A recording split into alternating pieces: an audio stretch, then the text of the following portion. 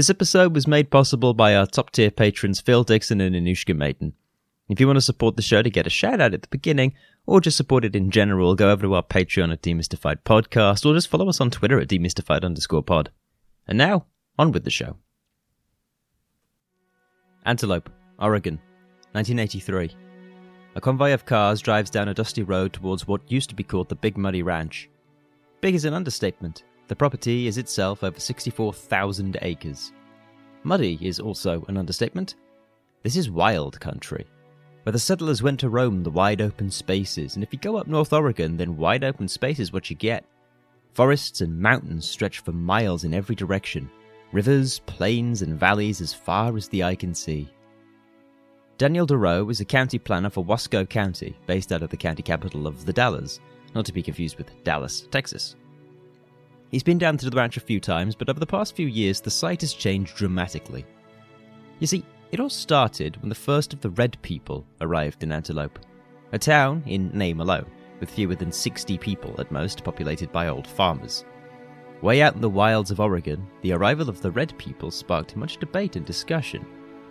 They were missionaries of a relatively new religion, named for its founder, the Rajneeshis, followers of the Indian guru Bhagwan Sri Rajneesh, and they had decided that mounting pressures back in India with government scrutiny of their sect, as well as a massively expanding and increasingly global following, merited putting plans into action.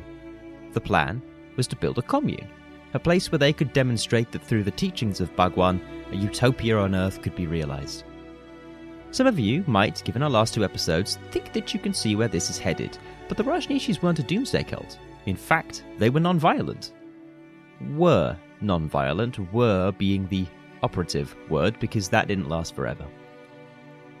The people of Antelope weren't best pleased with outsiders moving in. They were conservative Christians, and this new age hippie religion from India sat poorly with them with its free love and bohemianism. It wasn't commie, though.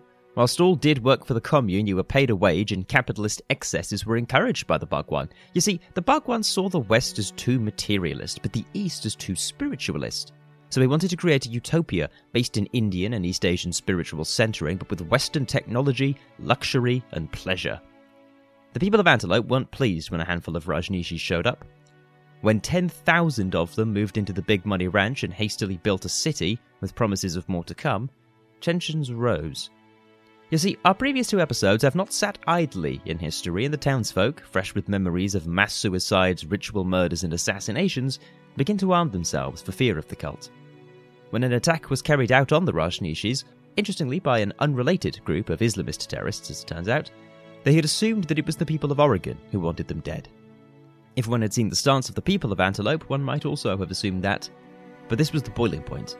Tensions had been rising between Antelope and the commune, now called Rajneeshpuram, for years. Between attempting a financial takeover of the town of Antelope, fixing local elections by busing in vagans from Texas, and other local legal chicanery, the Rajneeshis were keen to show that they wouldn't be bossed around. They armed themselves.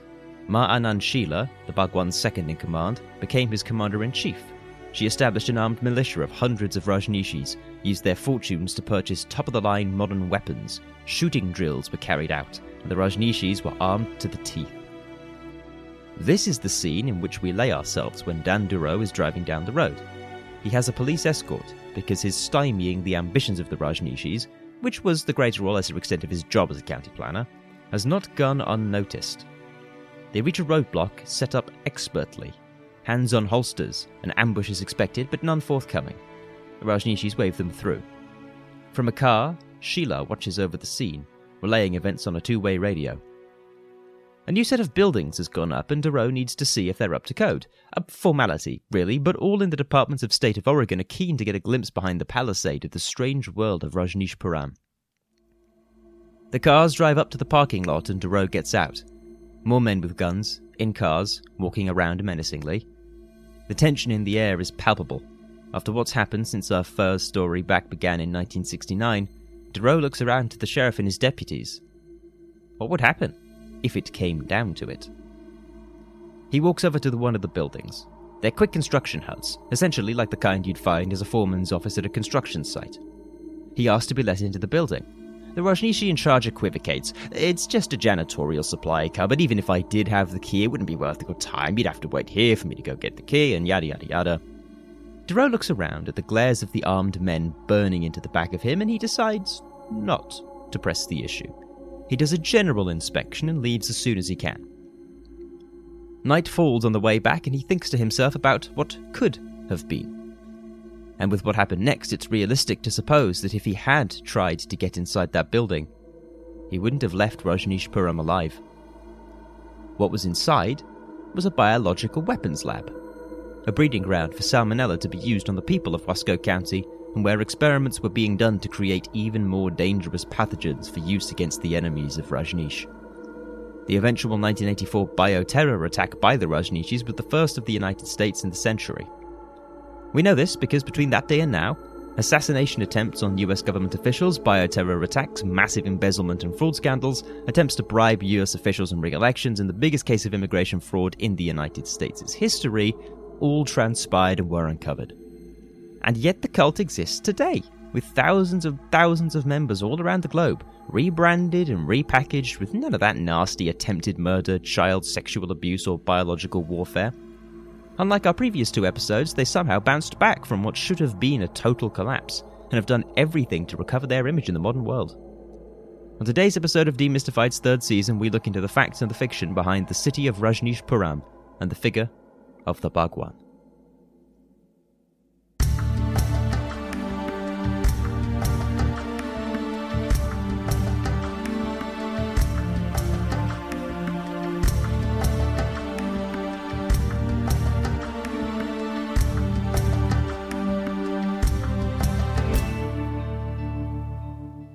Today's cult is different from the ones of the previous two episodes, insofar as we mentioned just now, it still exists.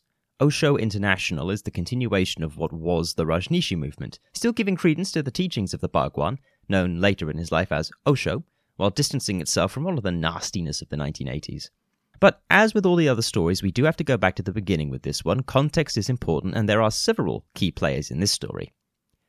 Chandra Mohan Jain was born in 1931 near what is today Bhopal, India, infamous for the crime against humanity perpetrated by Union Carbide. By his own account, one of the biggest influences on his young life was being allowed to live with his grandparents, who gave him far more personal freedom than his parents ever did.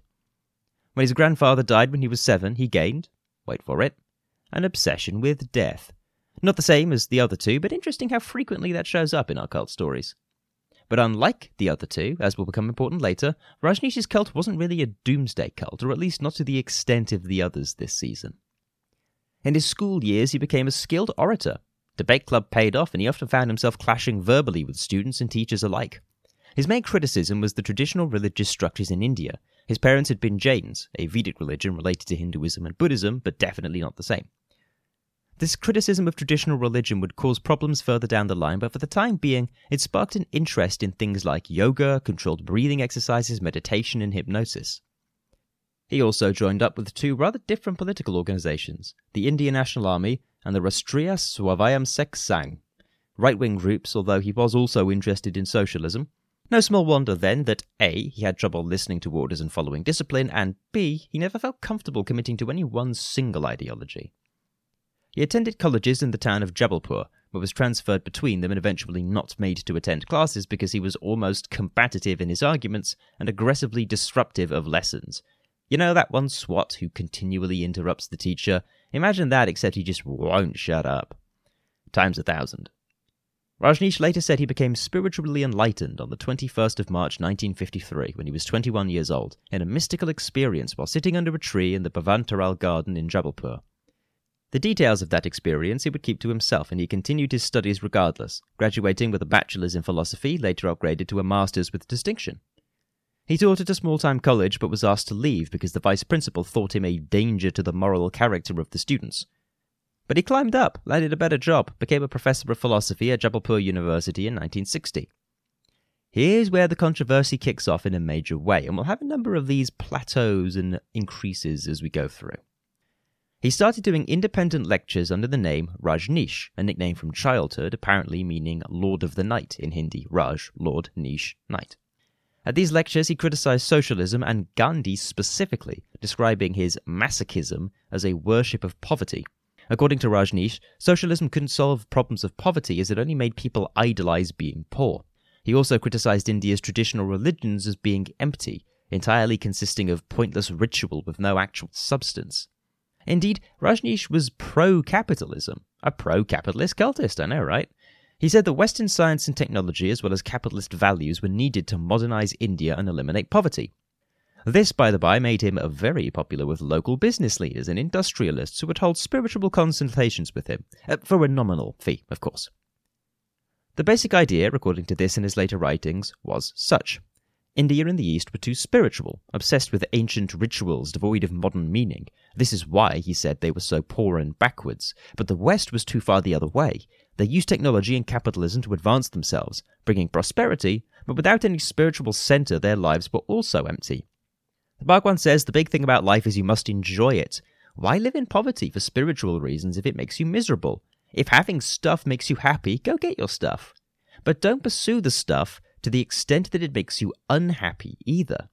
Kind of Aristotelian, in a way, a golden mean of a virtue between two vices.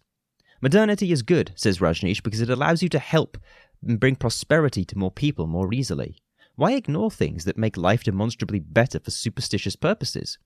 Then again, you also need directed modernity. Use the tractor to plough the field quickly and feed the hungry so that everyone is happy. After clashes with established religious elites in India, he stopped lecturing in 1966, but he kept speaking and touring. His embracing of free sex also made him an enemy of established conservatives. In the 70s, he upped the ante. He fully adopted a new name, Bhagwan Sri Rajneesh, or the Bhagwan. Bhagwan means blessed one, Sri means sir, like an honorific, and Rajneesh was his nom de plume, so basically, the blessed one, Mr. Rajneesh. He set up a shop in Mumbai and recruited the first of his sannyasins, also called neo-sannyasins, his gurus. These disciples would have leave to teach the lessons of Rajneesh, but instead of being ascetics like most gurus at the time, they were encouraged to indulge in what was termed a celebratory lifestyle defined by excess. It's here that two important people enter the story. The first is Lakshmi Takasi Karuva, one of the first disciples and his first secretary. She's important because as the Bhagwan grew in influence, he started withdrawing from doing lectures and speaking himself, deferring to doing private lectures, appointed speeches and meditations, or speaking through his secretary. The second is a woman called Ma Anand Sheela. I can't pin down exactly when she first met Rajneesh. In her interview, she implied it was as a child in India, as her father was interested in his teachings. Other sources say it was when she moved to the US from India in the age of 18 and returned at the age of 23 in 1972 to pursue her own enlightenment. Whatever the case, though, Sheela started to become a grey eminence in the Rajneeshi movement, working behind the scenes, accruing friends and followers of her own, and gaining the trust of the Bhagwan. The biggest change came in 1974 with the move from Mumbai to Pune. The climate in Mumbai disagreed with Rajneesh and he took ill often, so a change was needed. In Pune, the group founded their first major ashram, or commune. Now, the Pune ashram had several advantages. First off, the property was installed with a sound studio, which allowed audio and video recordings of the Bhagwan speeches to be sent around the world. This massively increased the number of Western followers, which in turn brought in massive amounts of money. Secondly, the Human Potential Movement, a counterculture group, started extolling the therapeutic properties of meditation at the Pune ashram, lending credibility to the Rajneesh and again increasing his outreach and following. And here the controversy ramps up again. The atmosphere of the Pune ashram, which to this day is still run by Osho International, was said to be madhouse. All day you'd participate in listening to speeches from the Bhagwan, dynamic meditation, which involved dancing, shouting, crying, intense emotional outpouring, as well as more intense activities. The dynamic part was important, said the sannyasins. It was important to let all your emotion out, whatever that emotion was. The so-called encounter groups held therapies that involved what were essentially group orgies, and open fighting between mediators. One account from Richard Price, a contemporary spiritualist who wanted to see what all the fuss was about, alleged that he'd been left with a broken arm after he was locked in a room and beaten with wooden weapons for 8 hours as part of an extreme dynamic meditation intended to allow that full release of anger, fear, hatred, and negativity. By 1979, the use of violence and dynamic meditation was barred by the Rajneeshis. Doesn't mean it didn't still happen. The orgies continued, though. The sannyasins who were promoted were hand-selected for their dedication to the cause, their belief in the Bhagwan, and their abrasive personalities, designed to provoke an intense emotional reaction from those below them. There were, of course, allegations of drug use, mostly among the Western sannyasins, and it was alleged that much of the finance of the ashram came from prostitution and drug smuggling. The latest statements of members indicate that whilst the Bhagwan wasn't involved in these activities, he allowed them to occur under his watch.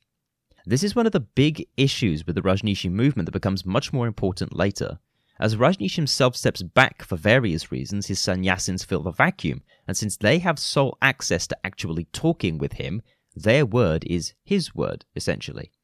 This also makes it hard to distinguish how much the Bhagwan knew about what was going on under his banner and how much he didn't know, or pretended not to know. In 1980, things changed again. By now, the Pune ashram was dangerously overcrowded, as followers from all over the world had flocked to join the movement. An attempt on Rajneesh's life by a Hindu extremist prompted a desire to leave India for a while. On top of this, the political landscape was shifting. Despite associations with Indira Gandhi, she refused to come to bat for Rajneesh anymore, and plans to expand the commune were blocked.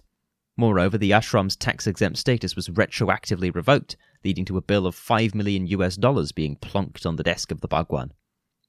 But by 1981, the ashram had 30,000 visitors a year.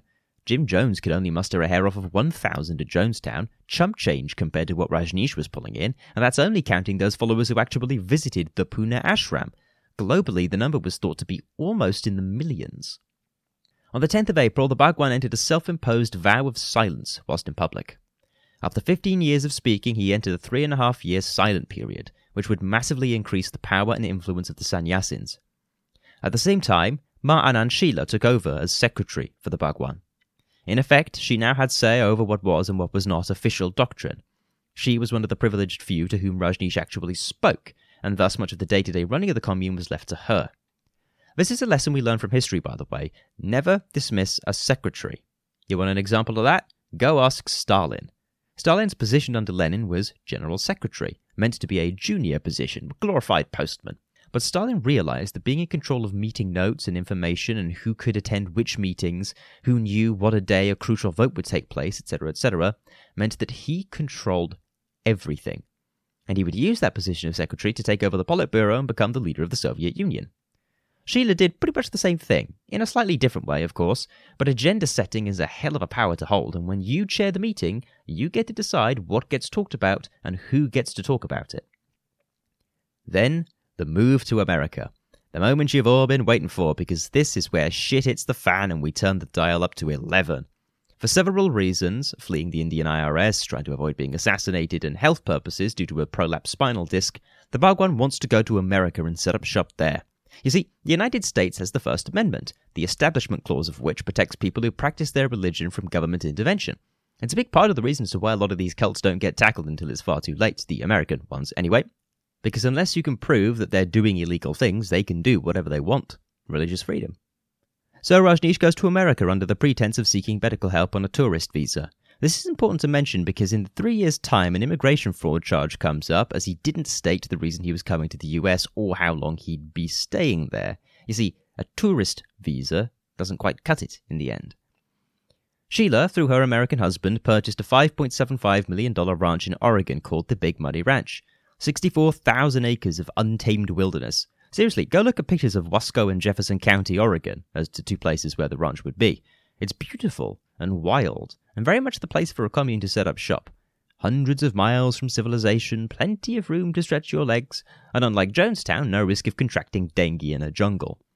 The ranch is renamed Rancho Rajneesh, and hundreds of Rajneeshis are flown out to the small town of Antelope to start setting up shop.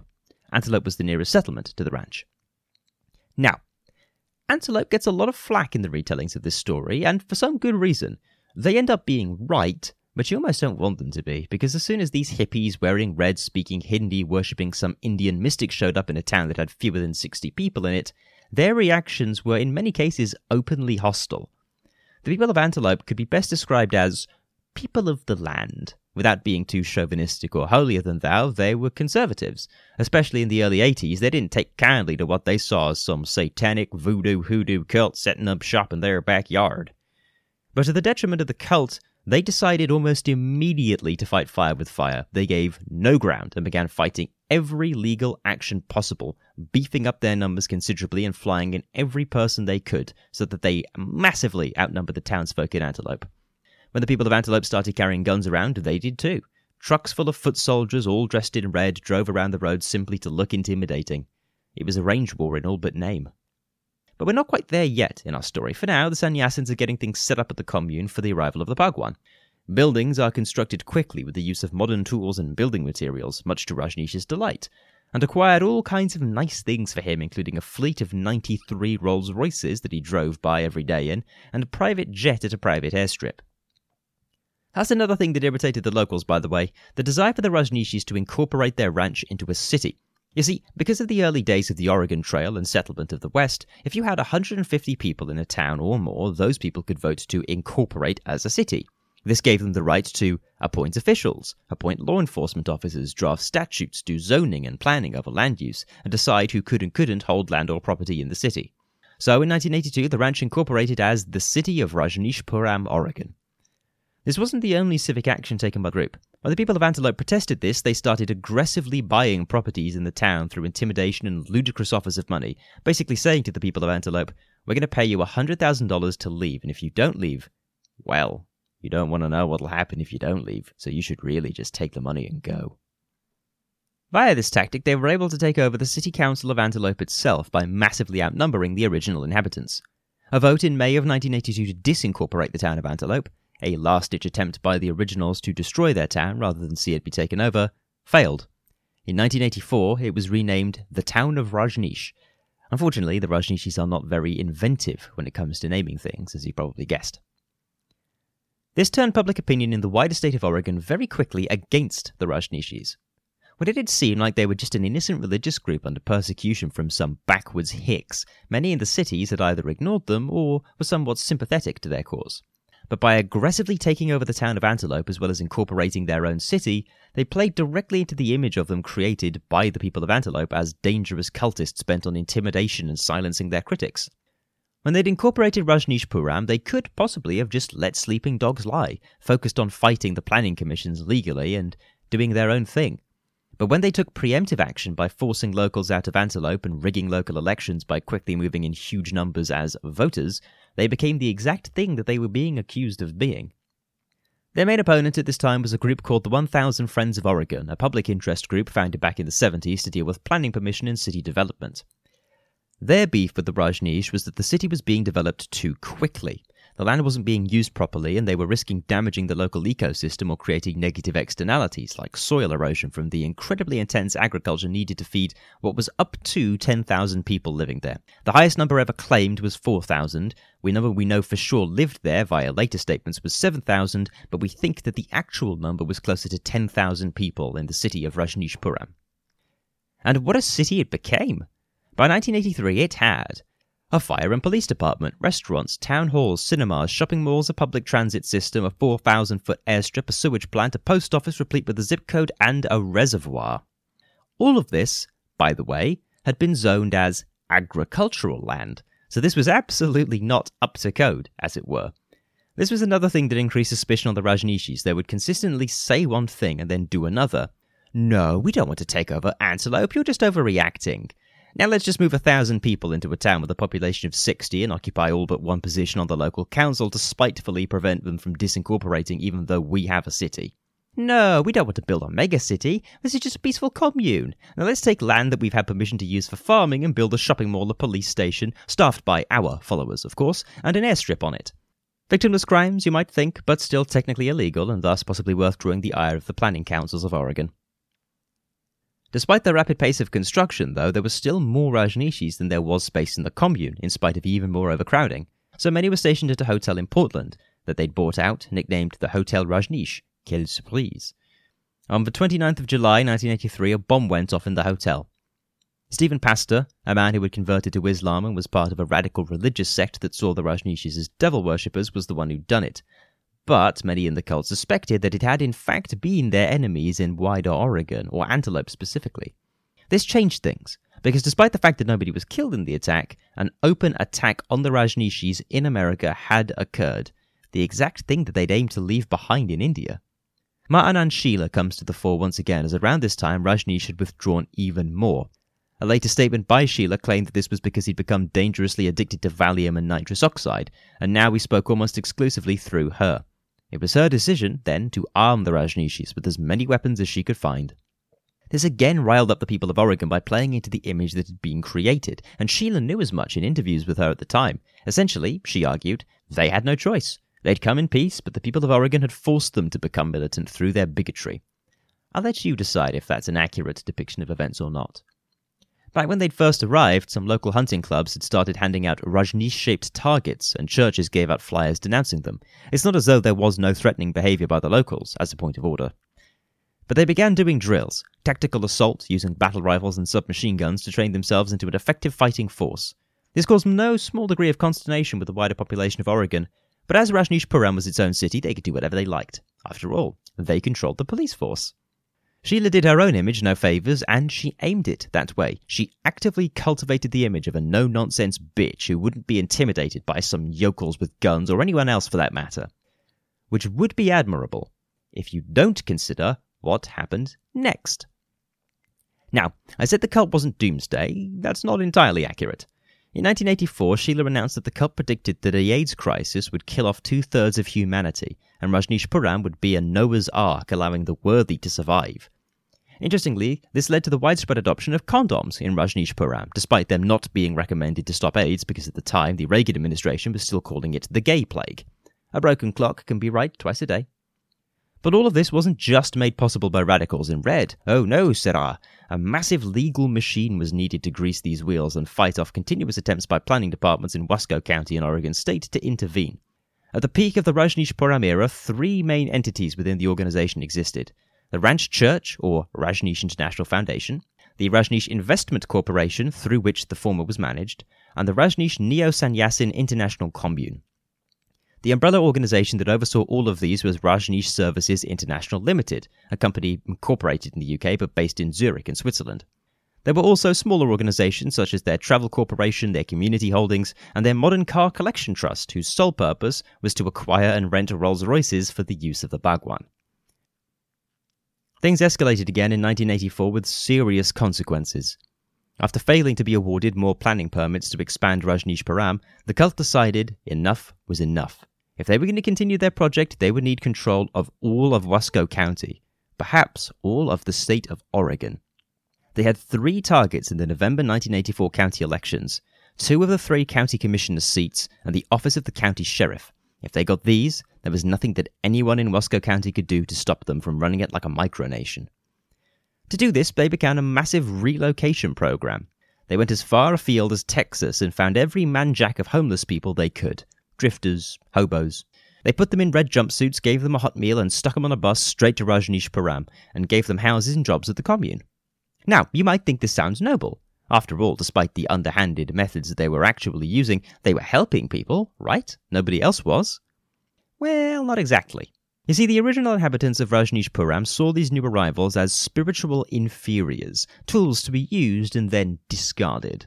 No plans had been made to actually care for the drifters after the election, and no proper planning had been done for the massive spike in the population. Moreover, the original sannyasins had generally been wealthy from the middle classes of India and the West, whereas these arrivals were dirt-poor nobodies with no appreciation for the spiritual message of Rajneesh. A clear and persistent class divide arose, and caused a lot of problems within the commune as the new arrivals more or less had no interest in following Rajneesh beyond jobs, houses, and food, much to the chagrin of those for whom this was a spiritual calling. Despite thousands more people arriving to vote for the Rajneeshis, quick moving by the Wasco County Electoral Commission invalidated almost all of these votes.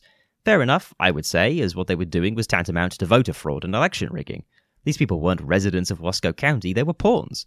And as far as the inner circle of the Rajneeshis was concerned, once the election was over, they'd stick them on the next bus to anywhere and forget about them. When this failed, Sheela refused to give up.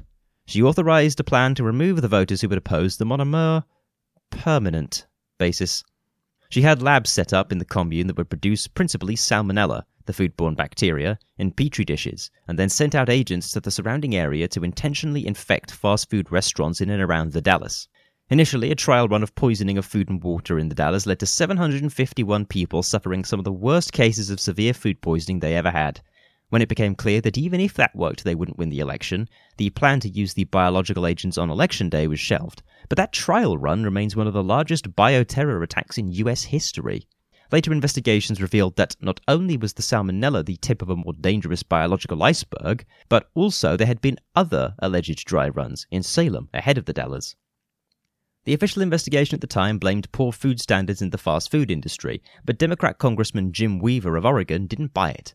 He'd been suspicious of Rajneeshis after having flashbacks to Jonestown, where you'll recall another congressman, Leo Ryan, was gunned down by murderous cultists after having been told they're not hurting anybody. So in spite of accusations of being paranoid, Weaver decided to open his own investigation. In 1985, he gave a speech to the House of Representatives presenting compelling, if circumstantial, evidence that the Rajneeshis were to blame for a bioterror attack on the Dalles. His big thing had been environmentalism, so as soon as the Rajneeshis had violated their zoning laws, he'd been right on top of them. David Frohnmayer, Attorney General for Oregon, starts investigating the case more closely, opening his own formal investigation into what's going on at Rajneeshpuram. And what is going on at Rajneeshpuram? Things are starting to fall apart, and lines are being crossed within the commune. The divide between the original cultists and those press-ganged seems to be getting ever more stark. Sheila's relationship with the Bhagwan had grown ever more strained too. She was fanatically devoted to him, but he disliked her attempts to monopolize his power. In one fraught meeting of the Inner Circle, he explicitly told her that it was his house, not hers, that was the center of the commune.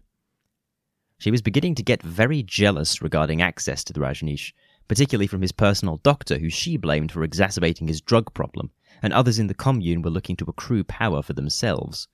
For salmonella poisoning had led to another idea. What if, to make their vision of a world ravaged by AIDS come true, they sped up that process with another, deadlier bio-attack? Due to events that would soon transpire, that didn't happen, but it was an idea tossed around as a plan among the Inner Circle. By unleashing a new global AIDS pandemic, bigger than the one already was, they would prove that Rajneesh was right. This is where the documentary Wild Wild Country falls down, by the way. In order to make the cult more sympathetic, they create a two-sides narrative. A lot of the worst practices of the cult get left out, worse than what's already happened and will happen, that is. For instance, the testimonies of a number of ex-cult members indicate that their children were physically and sexually abused by high-ranking cult members, and that this was, at best, ignored and at worst, tolerated. Apparently, all that training to externalize violent and sexual impulses led to spates of rapes, assaults, and other violent crimes occurring in Rajneeshpuram. But of course, because their law enforcement was made up entirely of Rajneeshis, and what passed for a local judiciary was as well, none of these crimes were ever investigated, let alone prosecuted. One account comes from a woman who will pop up later, Jane Stork, an Australian who was one of the cult's earliest fanatics and inner members, who revealed that her own children had been abused in Rajneeshpuram, one of the things that made her disavow the cult later. On top of this, Rajneeshpuram was not self-sufficient. In spite of having massive amounts of farmland and all of those amenities, the massive population spikes meant that it had become increasingly difficult to maintain the facade of prosperity that had been so crucial in presenting their image. The use of condoms hadn't helped with everything. 87% of residents in Rajneeshpuram had some kind of sexually transmitted disease, and women who became pregnant were allegedly encouraged to abort their babies, lest the strain on the population grow even more. Jane Stork and her daughter were pressed into being sterilized at the behest of the Bhagwan. The final straw, and what would bring the increasingly precarious House of Cards down, came in 1985. Charles Turner, U.S. State Attorney of Portland, Oregon, had been appointed to launch a full-scale criminal investigation into what was happening in Rajneeshpuram. The charge? Immigration fraud. Remember that? You see, whilst many among the political bigwigs of Oregon had suspected the Rajneeshis of far worse things, the charges they could bring revolved around several massive violations of immigration law. For instance, a big number of the cult had entered into sham marriages between US citizens and non-US citizens to acquire green cards to allow settling in the commune. And remember how the Bhagwan himself came over 3 years ago now on a tourist visa for medical procedures? Well, he was now living in the US full-time and earning income as a religious preacher, a vocation which was not covered by his visa. The top dog himself was committing immigration fraud. But Sheila realized that whilst those charges could be fought indefinitely, if they ever gained a warrant to raid the commune, then they would find the bioweapons labs, and the physical and sexual abuse, and their stashes of weapons. probable cause for even worse charges. So Sheila got desperate. She convened a meeting of those most loyal to her, over Rajneesh himself, that is. Sally Ann Croft, CFO of Rajneeshpuram, Susan Hagen, the head of security, Catherine Jane Stork, who bought weapons and silencers and volunteered to carry out their plans, Anne Phyllis McCarthy, fourth in command of Rajneeshpuram, and co-conspirators Alma Potter, Carol Matthews, Phyllis Caldwell, and Richard Kevin Langford. What was the plan? To assassinate Charles Turner and Dave Frohnmeyer, and other people would have attempts on their lives as well, but we'll get to that. Stork bought the weapons and the silencers. Back then, she was known as Ma Shanti Bhadra, or Shanti B, and was considered one of Sheila's most loyal supporters. After acquiring false IDs and weapons in New York, Texas, and New Mexico, they headed up to Portland. Pretending to be a voter survey, they got access to Turner's personal address, and soon he was being surveilled. The plan was to shoot him in a parking garage after he finished work. No witnesses, good chance of getting away. They practiced the operation in drills. One would pretend to be a motorist with car troubles, and when he would come over to help, they'd pull out guns and gun him down. But they got cold feet. Sheila had ordered them to kill, and they seemed to have no qualms, but Carol Matthews, then known as Ma Prem Sari, decided that killing an innocent man, however much he threatened the commune's existence, was something she just couldn't do. Sheila had no opportunity to crack down on this insubordination because of trouble in paradise. Back at Rajneeshpuram, motions were being made by up-and-coming cultists to oust Sheila, and her attention was there. But remember the doctor, the one who Sheila disliked? Well, Jane Stork's role in this isn't over yet. During a mass prayer day celebration, Stork stabbed him in the back with a syringe full of adrenaline in an actual attempt to kill him. He survived, and for Stork, this was what broke the illusion.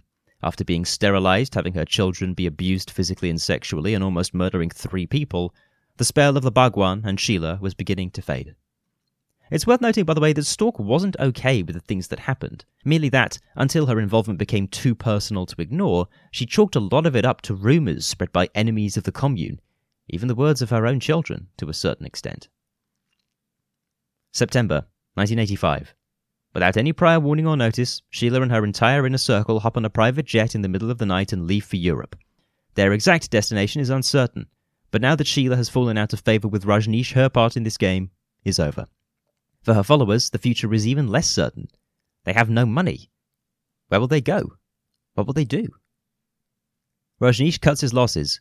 Breaking his silence, he organises a press conference in which he accuses Sheila and her gang of myriad crimes, disavows any knowledge or involvement, and willingly invites the government to investigate. And who, boy howdy, do they investigate?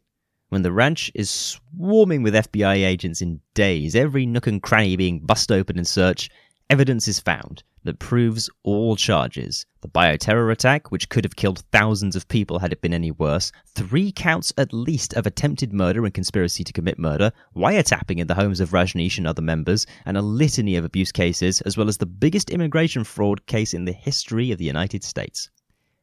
Jim Weaver ended up being vindicated. Back in February of that year, he had accused the Rajneeshis of being behind the bio attack and was mocked as a paranoid nutcase. Turns out he was right, which is kind of a shame, because it lent credence to the idea that non-Western religions in the US was something to be treated with suspicion. On top of all of that, they had attempted to poison Mike Sullivan, the Jefferson County District Attorney, personally, add another attempted murder charge to the list. Rajneesh's defense was that because of his self-imposed silence and isolation, he didn't know about any of this until Sheila came forward and told him. I don't buy that for one hot second, because this was exactly the defense used back in the Pune ashram to cover the tracks on the drug smuggling and prostitution charges. Fool him once, shame on you. Fool him twice, the guy's covering for his own criminal activities. But despite the wiretapping by Sheila in the Bhagwan's house, there was no evidence to suggest that he actively was involved in her plans, merely that he would have known about them easily and strategically ignored them. Hundreds of hours of taped conversations revealed that the Bhagwan was far from ignorant of the goings-on within the commune. The worst of the recordings, by the way, has Rajneesh saying explicitly that if people had to die or be killed to make things work, so be it. And he literally paraphrased, Hitler had some good ideas. He gets misjudged a lot. Sheila and Rajneesh were made for each other. Both tried to sell the other out as part of a plea bargain, but was Rajneesh disavowed Sheila, she still saw him as a great, if misguided and fallen, man. Turns out there was another attempted murder charge that gets added to the list. Rajneesh's caretaker and paramour, Yoga Vivek, she and the physician had been trying to get drugs to allow Rajneesh to peacefully end his own life. should the time come when he was too old or too sick to carry on, and this was what drove Sheila's attempted murders of the two. If she couldn't have the Bhagwan, no one could. On the 23rd of October 1985, a federal grand jury indicted on charges of conspiracy to evade immigration laws to begin with, but the Bhagwan's lawyers caught wind of it. When members of the cult began fearing that the National Guard was going to storm Rajneeshpuram, more leaked tapes revealed there was a plan to use women and children as human shields to allow the Bhagwan to escape. But it didn't come to that. As it turns out, he had his own get-out planned. Having tried to flee in a private Learjet that was eventually spotted and tailed by the USAF, he was caught whilst trying to refuel in North Carolina en route to Bermuda, outside of American jurisdiction. They found $58,000 in cash as well as 35 watches and bracelets worth over $1 million as his belongings. And would you believe it, Rajneesh had no idea where he was flying to. His lawyers had deceived him, cursed devils. They just told him to board a plane in the middle of the night and attempt to circumvent a government investigation by escaping to Bermuda, but he didn't know any better. He took an Alford plea. It's where you don't admit guilt, but you do concede that if you were to go to trial, you would lose. For one count of having concealed intent to remain permanently in the United States at the time of his original visa application in 1981, and one count of having sannyasins conspire to go into sham marriages in order to attain US residency. He was given a sentence of 10 years suspended, to be served upon the failure of a 5-year probation period, $400,000 in fines, and was never to return to the US within a period of 5 years at least. He went back to India, where he immediately denounced the United States as a corrupt country to the cheers and adoration of a massive crowd back home. What happened to Sheila and her lot? Well, they travelled around Germany for a bit undercover, but in 1986 Sheila was arrested in West Germany and extradited to the United States, along with her inner circle. She pled guilty to a smorgasbord of assault, conspiracy to commit assault, arson, immigration fraud, and attempted murder charges, was fined $470,000 and sentenced to 3 consecutive 20-year prison stays. After serving 39 months of a 20-year sentence, she was released on good behaviour in 1988 and emigrated to Switzerland.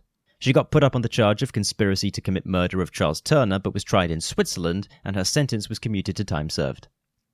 The other conspirators weren't so lucky. Over the next decade, they'd be fighting extradition charges, be in and out of courts and prisons, serving between 1 or 5 years for their crimes. They didn't have the things that Sheila had in order to make a plea bargain, it seems. The extradition dispute took a lot of time. When Jane Stork finally faced charges in 2006, it was because she went voluntarily. Her son, you see, was dying of brain cancer back home in Australia, but in order to see him, she'd need to leave Germany and thus face arrest and a possible life sentence on 2 counts of attempted murder well proven. But she went. She voluntarily surrendered herself, at this point having fully renounced Rajneesh and everything she'd done in his name, and threw herself at the mercy of the court by fully admitting her guilt. Before sentencing, she was allowed to see her son, and managed to do so before he died. The verdict was returned, 5 years, 3 months commuted to time served but on probation. The judge declared that by now she had fully seen the errors of her ways and had done everything in her power to atone for it. This is one of the most genuinely moving scenes in the documentary I mentioned earlier, seeing her begging for clemency in that position of such vulnerability and having that mercy be granted in spite of the terrible things she'd done. Powerful stuff. Rajneesh continued to preach in India, having given most of his major charges the slip. He rebranded as Osho, and that branding lives today as Osho International, the successor organisation. He died on the 19th of January 1990 at the age of 58. Some alleged suspicious circumstances, but heart failure was the stated cause, and if the allegations of his copious drug use and stress of what he'd done are all true, you could well believe it. And the commune? Well, after the shit show that went down, the courts had a field day. No serious charges ever stuck to the settlement, but by 1987, when the dust had settled and the major players had moved out, the city was bankrupt and bereft of anything that would make you want to live there. Despite being valued at $28 million at its peak in 1985, it sold for auction at less than it was bought for, $4.5 million, in 1988 to the sole bidder, a Connecticut-based firm. After that, billionaire Dennis R. Washington bought the ranch to turn it into a park, but that didn't go well, so he donated it to Young Life in 1996, a Christian youth organization to be used for summer camps. They have their own controversial teachings. Despite being happy-clappy and inclusive, LGBTQ+ members aren't allowed to hold leadership positions in the group, and their statements on the concept of sin were described by one fellow Christian theologian as, quote, "They must not introduce the concept of Jesus and his grace until the students have been sufficiently convinced of their own depravity and allowed to stew in that depravity." End quote. If you look at the dynamic worship exercises they perform today, you could be mistaken in thinking that the esoteric religious sects never really left the Big Muddy Ranch.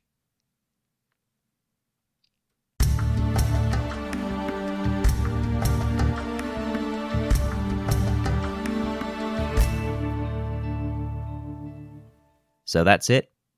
The story of the city on the hill that never really was. Rajneeshpuram and its founder, the Bhagwan. Now, despite his preference for being called Osho in the latter days of his life, I have called him the Bhagwan or Rajneesh throughout this episode. This is because I believe that move was a deliberate rebranding to avoid the consequences of his actions. That's point number one about the Rajneesh. He wasn't stupid, he wasn't ignorant. He was whip smart, as his career as an academic and philosopher shows. He just knew how to construct a scapegoat and fob blame for his misdeeds off onto someone else. But you wouldn't think so, given his modern legacy. Despite being massively anti-Gandhi, Bhagwan Sri Rajneesh is considered in modern India to be one of the great moral philosophers of our times, alongside people like Gandhi. At a celebration in 2006 to mark the 75th anniversary of his birth, Indian singer Wasifuddin Dagar said that Rajneesh's teachings were, quote, more pertinent in the current milieu than they ever were before, end quote. Nepal has 450,000 registered Rajneeshis if census data tells it true, and Osho International makes between $15 and $45 million a year. He was a man that loved to be the centre of controversy. Right from the beginning, he courted public speculation about the things he did and didn't believe, and delighted in offending people. No such thing as bad publicity, eh? Modern analysis by religious and spiritual scholars outside of the mainstream has been more rough. He's been accused of cobbling together a personal philosophy that is ultimately based on exploitation for his own personal gain. His beliefs shifted and morphed to suit his audiences. As he gained more Western followers, he spiced up his talks with jokes and levity, rather than the serious, heavy-minded philosophical lectures that preceded them, because that appealed to that audience more. But I do think more or less he believed what he said, at least whatever he was saying at any one moment. He was a man who flitted between socialism and fascism, austerity and excess, before landing in a very weird hybrid of intense spirituality blended with excessive capitalism. His beliefs were weird and eclectic, but not insincere. He did use his beliefs to manipulate people, but it does seem that he just really did believe what he was preaching, and also really liked manipulating people and gouging them for money. Oh, and he was super problematic outside of all of that, by the way. He believed in some cases that eugenics was acceptable to limit overpopulation and prevent people being born deaf, blind, or developmentally disabled, and genetic modification to remove those things was good. Take that as you will. He was certainly charismatic, though, no doubt about that. Many sannyasins reported falling in love with him the first time they heard him speak, including Sheila. Among his personal flaws, though, narcissistic personality disorder has been suggested. He was totally obsessed with his image to a psychotic extent. He would always wear the finest finery, no threadbare robes, the newest Rolexes, the fastest Rolls Royces, only the best for the Bhagwan, the biggest house right in the middle of town. But more so than that, and more particular to the psychological disorder, he had delusions of grandeur and unlimited success. He couldn't fail because he was destined to succeed, and whenever he failed, it must be someone else's fault. He didn't know what was going on. He was misled. It wasn't his fault. He believed that he had become enlightened back in the 50s. Listeners familiar with the story of the Buddha will note that sitting under a tree in a garden was exactly how the Gautama Buddha became enlightened. He saw himself as a new Buddha, and any threats to that pristine, immaculate image were met with severe threatening. Some have blamed those overindulgent grandparents. With no parental discipline, it encouraged him to chat back at every opportunity, and whilst this made him a fearsome debater, it also meant he had no capacity to accept when he'd made a mistake or done something wrong. There was always a reason, always a justification. I remember when I was learning to drive, when I was 16, and at one point I made a mistake in the lesson. The instructor told me what I'd done, and I tried to justify it, and he said simply, I could justify it if I liked, but it was still wrong. On a test, I would still fail. You don't always need to justify a mistake, and if you do, it's because you can't accept that failing is a thing that is natural. To me, that is the essence of the Bhagwan. And I knew people like that when I did debate in high school. People who just couldn't be wrong, who couldn't concede a point, who couldn't admit they'd made a mistake or said something that they didn't mean. There was always a reason, whether it made sense or not. Conceding was to them failure, and failure was not something they did. Stark contrast, then, with Jane Stork. She not only realized that what she'd done was wrong, but spent the rest of her life, she's still alive by the way, atoning for it. She wrote a book about her experiences and has talked candidly about the crimes she committed and her failings as both a parent in ignoring the abuse that happened to her own children, and as a person for the other things she did. Doesn't excuse it, of course, but interesting to contrast the two. When facing down life in prison on several counts of attempted murder, she was shown mercy. What do you think, listener? Did she deserve it? I'm inclined to say yes, because I believe that she really was repentant. Having seen her interviews, she never meant for any harm to befall anyone, especially not her children. She was just so brainwashed that she didn't believe it when she was being told it. And that's one of the things about this story, by the way. Nobody died, that we know of. Small miracle. Had things gone differently, thousands and thousands of people would have died. Mass outbreaks of bioengineered diseases, an AIDS pandemic, at least 4 direct murders, plus a potential shootout between thousands of armed Rajneeshis and the US National Guard. But that didn't happen. Nobody died in the end, at least not like last time or the time before. Nobody was ritually murdered, nobody drank the Kool-Aid. So when we talk about this story, not only are a lot of the principal actors still alive, including those old farmers back in Antelope and Sheila herself, but most of the victims of the Rajneeshis cult are alive too, as is the cult.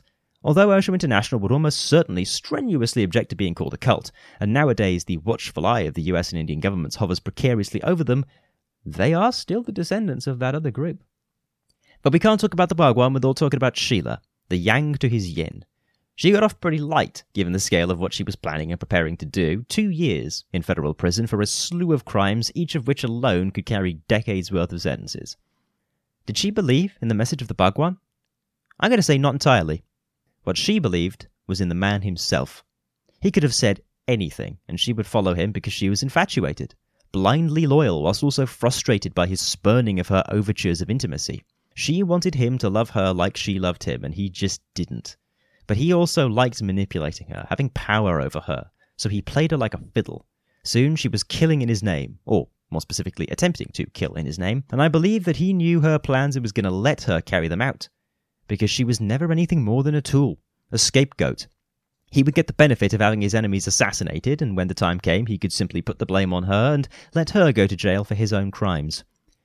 It's sort of sad, really, because I don't believe that Sheila ever got over that brainwashing like Jane Stork did. Listening to her current talks and opinions that she still espouses the philosophy of the Rajneesh, while acknowledging that the man threw her under the bus and that he was a flawed individual, to be honest, it seems like she could never let go. So much of her identity revolved around him that when the pillar goes out, it turns out it's a load-bearing pillar. What can we learn about cults from the Rajneeshis? Well, they often do everything they can to get their way, and it's not always overtly illegal. They bust in thousands of homeless people from all over the US with promises of a hot meal in order to rig an election. They flagrantly violated zoning laws, immigration laws, laws on bioterrorism, but they also simply used existing legal chicanery to get their ways. Don't like the townsfolk nearby? Well, buy all of the properties you can and then send in thousands of zealots to hound these old-age pensioners into leaving their homes of nearly their whole lives. If they try to stop you, rig every local election and create a kangaroo court where every 4 in 5 members are members of your commune. All of this caused a massive amount of unhappiness for everyone involved. The people of Antelope weren't happy. They were the ones being hounded out of their homes by a wealthy and highly aggressive cult. The Rajneeshis certainly weren't happy. They were for a time, some were. But it was an illusion, built on faking it till you make it, and they never made it. The people in the Dallas weren't happy when they got hit with biological warfare. Never fun at the best of times, even if it's only a dangerous case of food poisoning. One big lesson we can learn from this case is that for those involved in these cults, appearance is everything. Framing is huge. The big question everyone has who hears this story is this. If the people of Oregon had been more accommodating, would the Rajneeshis have remained how they were at the beginning? Then again, how were they at the beginning? If the stories of the Pune Ashram are true, then they were still committing crimes well before they ever got to the US. But once they started to push back, they embraced the image of them that had been constructed. Sheila said as much in her television interviews. They thought it was a necessary reaction to forces from the outside. Unlike Manson or Jones, who had pretty clear sliding descents into madness, Sheila and the Bhagwan were always like that, and they were never mad in that sense. It was calculated, tactical, with some goal in mind, targeted assassinations, biological attacks to sway an election, cooking the books so hard they could have opened a money laundering restaurant. They weren't always criminal in that sense, or rather they were always criminal. They never had qualms about getting their hands dirty to further their schemes, but those schemes weren't attempting to start cataclysmic race wars or bringing about a nuclear holocaust. It was just more Rolexes, more Rolls Royces, bigger houses, chasing that paper, baby. In terms of lessons to apply to contemporary cults, the one of appearances is a good lesson. A cult doesn't have to look like a cult to be one, in the sense that so much of the things that the Rajneeshis did were legal and political. But those who did engage in the more obviously culty activities did so with zero irony. Deniability right the way down too, actively patrolling with dozens of armed, red-clothed members down roads all called Rajneesh Street, with little pictures of him and saying, "Oh, here we go, the so-called tolerant opposition making us look like a cult. We're not a cult, we just worship the literal name of our leader who is a narcissistic megalomaniac with a penchant for fopping blame off onto toadies and an obsession with accumulating wealth, and if you continue to impede our progress, we'll corrupt your political system and threaten to murder you. But we're not a cult." Sound familiar? A cynic could accuse me of cherry-picking, but much like with the eventual turn in Rajneeshpuram, I think it's intentional. They've started fitting the mould so well that there's no need for me to spin it, the spinning has been done. But there's one more lesson we can learn here. The value of atonement. My mind keeps coming back to Jane Stork, the woman who turned a blind eye to the abuse of her own children, who planned out 2 assassination attempts and carried out a 3rd, a woman who then decided that the remainder of her life would be spent attempting to undo the harm she'd caused. I didn't get a chance to read her book, Breaking the Spell, but the reviews and abstracts I've seen point to a story that's very much not just about her story of redemption after the fact, but how she got into the mess in the first place. It explores how one becomes entwined with a cult, harmless interest turning to obsession, turning to fanatical devotion. It also looks at how one gets out of that. The term deprogramming has negative connotations due to cases where anti-cult activists have pulled an Uno reverse card and kidnapped cult members in order to get them out. Exit counseling prefers a softer touch. Both are focused on getting people to give up cult beliefs. But nobody deprogrammed Stork. She changed her own mind. I think the moment that happened was when she tried to kill the Bhagwan's doctor, stabbing him with the needle of adrenaline. In that moment, it seems she realized that every accusation made against the cult was true. They had become exactly the thing that they had been accused of and had denied the entire time. For Stork, this was enough to get her out. Just like some of the doomsday cultists who believed that when Joe Biden got inaugurated as president, the rapture, or something like that, would happen. When it didn't, it caused a number to realize that the whole thing had been a lie the whole time, like a domino line. For others, though, it did the opposite. Being proved wrong, demonstrably, caused them to double down. This is because threats to one's worldview are treated by the brain as threats to the self in a physical way, and so the heels get dug in and people get further into their belief. It's a question that has no defined answer. How do you get someone out of a cult? Can they do it themselves? Jane Stork would suggest yes, but her turning point was a literal attempt to kill someone. Not even the abuse of her own children did it. Must it always go that far? Osho International denounced Stork's memoirs as unnecessarily reopening old wounds and accused her of being bitter at having been betrayed by Sheila, who is of course persona non grata in the organisation today. Make of that statement whatever you will. For now, though, we close the book, for now at least, on Rajneeshpuram and the cult of the Bhagwan.